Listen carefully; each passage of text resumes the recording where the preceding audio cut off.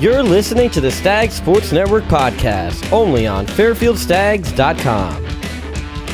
Hello, everybody. Welcome back to another Stag Sports Network Season Outlook podcast. As we continue moving on through this fall-spring combo semester, we actually have another sort of a championship outlook podcast.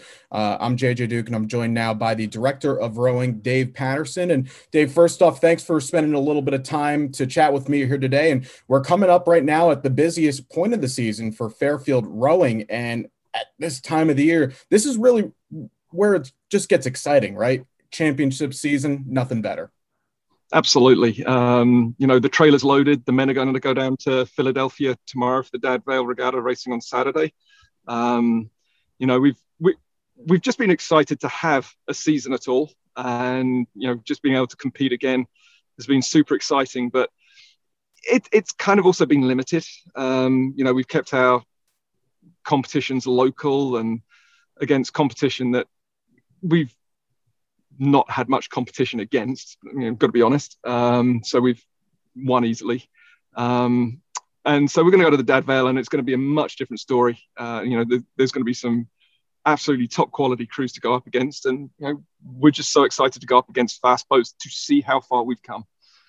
Yeah, so I'm curious about that. And you could talk on both sides of your program, because you said it is a season unlike any other. And that's obviously a phrase that we've all heard too much. And candidly, we're just hoping that it's going to stay for this year and nothing more after this. But it has really changed the progress and changed kind of the training. So for your groups specifically, how have you been able to manage throughout this season? Oh, it's been very tricky. I mean, we've on the coaching front, we had Casey Fuller, who was looking after the men's program and doing an awesome job with it. But part and parcel of having Casey was his own personal ambition to try and get onto the national team. And he went off to Olympic trials, I think it was like end of February, and he was competing in the single scull event. And, we were all hoping for the best for him. But, there was a part of me that was like, well, this is the first time he's ever raced in the single. So, this is going to be the learning experience for him. And bless him, the lad went and came 8th place out of, I think there was 23 entries.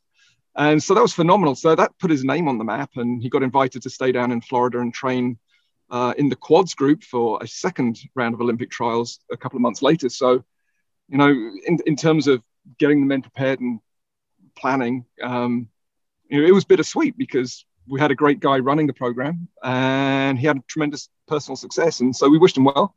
And then we had a graduate student, thankfully, who was able to step in and help guide the men to the end. And, as a program in terms of coaching staff, I'm eternally grateful to Matt Sutter for taking on that role and helping them through.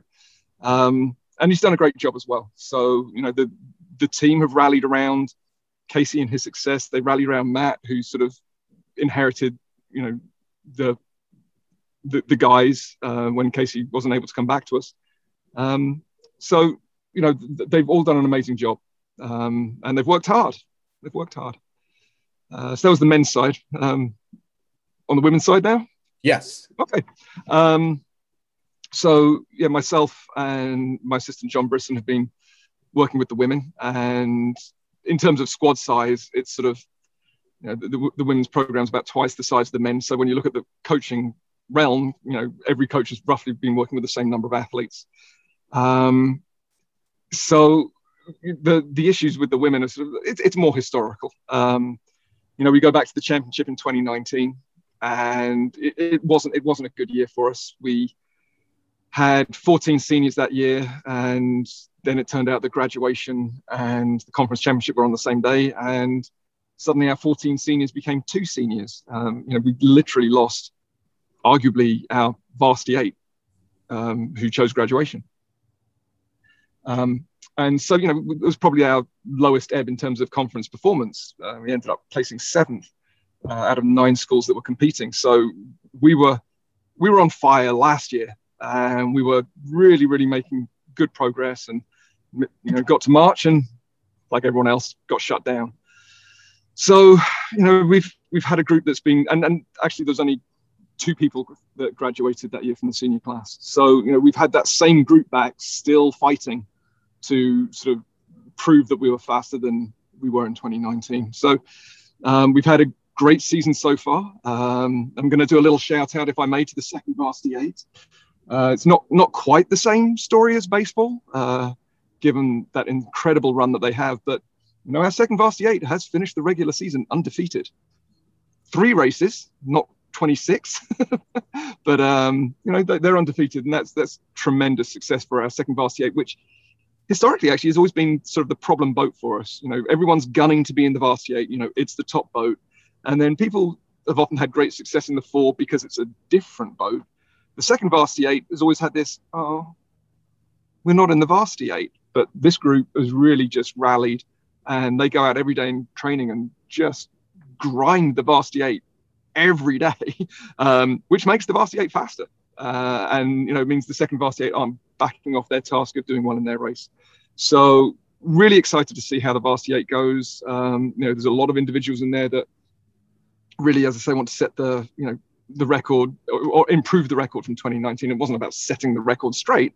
Where we placed in 2019 was fair. But the second Varsity 8 is super exciting and pretty pumped for the 4 as well. I think it's going to be good.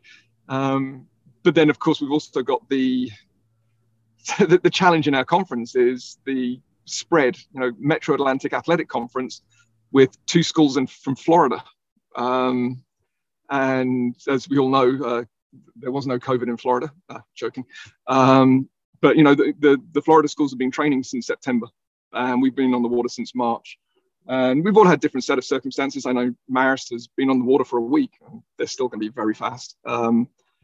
So we just don't know. We don't have the cross references. We don't know whether we're fast in conference. I mean, I know we're competitive with Sacred Heart and Manhattan and Iona, and they've raced. Sacred Heart has raced Canisius and Robert Morris, who's in the conference, and they did well against those 2 programs. No one knows anything.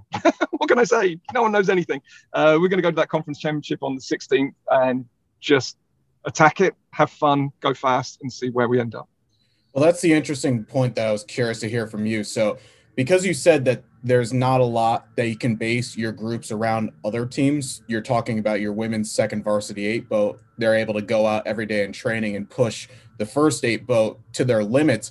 Does it almost feel right now like you need that great internal competition to make sure that, if anything else, that you got both of your groups pushing each other every day, so at least you have some barometer to say, okay, well, we've got great competition here. Now we can go and try and push against the schools that, quite frankly, we don't know anything about, but at least we're going to give a good fight. Yeah, I mean, both boats, they have had that opportunity to compete. The second Varsity 8 had one race against Sacred Heart where, they won by something like 1/10 of a second. I mean, it was very, very close. So they've had that in race competition, but both Varsity 8 and second Varsity 8, they're not going to have any culture shock getting on a race course, getting against fast crews. Because to your point, and as I was saying, they've put themselves through that physical, mental, emotional stress of competition every day all by themselves, which is, again, so exciting from a coaching perspective, because that's something that's not necessarily been there in the past. So this is a really good group. It's an exciting group. Absolutely. Now, one of the other things that's kind of interesting, this is taking off of the water, if you will, but recently it was announced that Fairfield Rowing got a new training facility, which I've seen the photos before. It looks spectacular. For those that don't know, kind of break it down. What is the new training facility got inside, and how much is that an advantage for your group, not only for the fact that you have a new training facility, but one that is top notch and could be a great recruiting tool? Absolutely. So historically, we were very lucky in the space that we had in Alumni Hall. It was a huge space, but there was still limitations. It's like, we can't be in there. You still there? Sorry. Yep. Can't be in there at certain times when basketball were playing and when other things were going on. So it wasn't necessarily exclusively ours. And it was always temporary, because even when we moved into that space in Alumni Hall. We always knew Alumni Hall was coming down. So this was a great opportunity. I mean, I'm not going to lie. When we knew Alumni Hall was coming down and we didn't know what space was going to be made available, I was struggling. I was like, I don't know where we're going to go. And then through the facilities people and the athletics administration, they know spaces on campus better than I do, and they found this space, and it was presented to me as a sort of a shell, and I was like, yeah, this could work. But from that point on, it was about converting that shell of a space into a really nice, top-notch facility, and it's definitely a home for the team. It's our training space, and that's something that I think we're going to take a lot of pride in, and we're going to take advantage of it as well. We've got ample opportunity to get in there and do all the extra work that we need to do. It's a space that we can call our home. Recruiting wise, people come on campus, they can see that Fairfield Rowing exists. We have a space, we are real. It's bold, it's very visible, and very proud of it. Training facilities, we've got lots of equipment in there, so there's room for 30 rowing machines. We've got 9 bike erg machines. They've become all the rage these days. So we've got lots of equipment, lots of space, and looking forward to really being able to get in there and work. Obviously, there are still that limitations of sort of social distancing right now, which is fine. We've got plenty of time and plenty of space to get the team in smaller groups, but hoping that facility gets opened up. So, full team practices, 30 rowing machines going all at the same time. Be a little noisy, but it's going to be a lot of energy in that room. Absolutely. And kind of lastly, with the progress that you're hoping to see out of the teams in championship season, plus this new training facility that you guys have, how far do you think that this has come along with your program to know that, okay, so we've got all these things in place, training facility there, hoping for top finishes in a few weeks' time. How far is really the ceiling for this Fairfield rowing program on both sides? And where do you think we can see this group in a few years' time?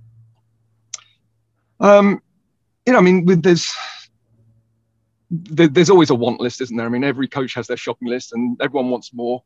The one thing that, I'm happy to say, excited to say is, for all the things that we want, we're chipping away at the list. Okay, so things are, we're getting new boats. We've got this new erg room. We've got this new space.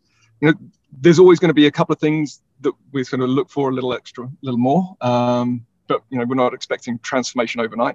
But if we keep on chipping away and keep on finding, solutions to all the things that we need, I think we could be very, very well set up. Again, it's exciting. It's an exciting time. We've had really good boats in the past, and I think things are setting up to not just have good boats occasionally, and that's the real challenge. We've had good boats. We always harp on about it, but in 2013, we won the Varsity 8 title for the women at the MAC, which is obviously the premier event. But the challenge is to not be first one year and seventh the next. It's who in the conference is establishing themselves as always being first or second. It's like, if they don't win, the person that beats them become the champions. So historically, that's Marist. So we want to be up there challenging Marist and Jacksonville and Stetson. All the programs are getting faster. It's the MAC rowing in general has come a long way in the past sort of 8 years since the automatic qualifiers came in, which is a big transition for the conference. But once we got that automatic qualifier, we became a place where people were like, hey, if we go to this conference, we go to this school in this conference and win, we get to go to NCAAs. And prior to that, that wasn't the case. So, we're not at our peak yet. Got a lot of work to do, a lot of growth to do. And as I say, it's because we are chipping away at all the things that we've been needing. We can get there. We can get to that peak of consistency.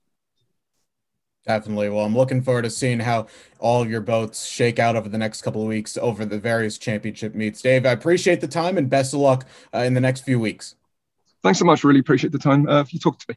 Absolutely. So that's going to do it for today's Stags Sports Network Season Outlook podcast. Make sure to stay with us on all of our different shows here on this platform and stay up to date with all the latest news across Fairfield Athletics, fairfieldstags.com, and make sure to check out all of our social media handles. So I'm JJ Duke signing off, and we will see you all next time.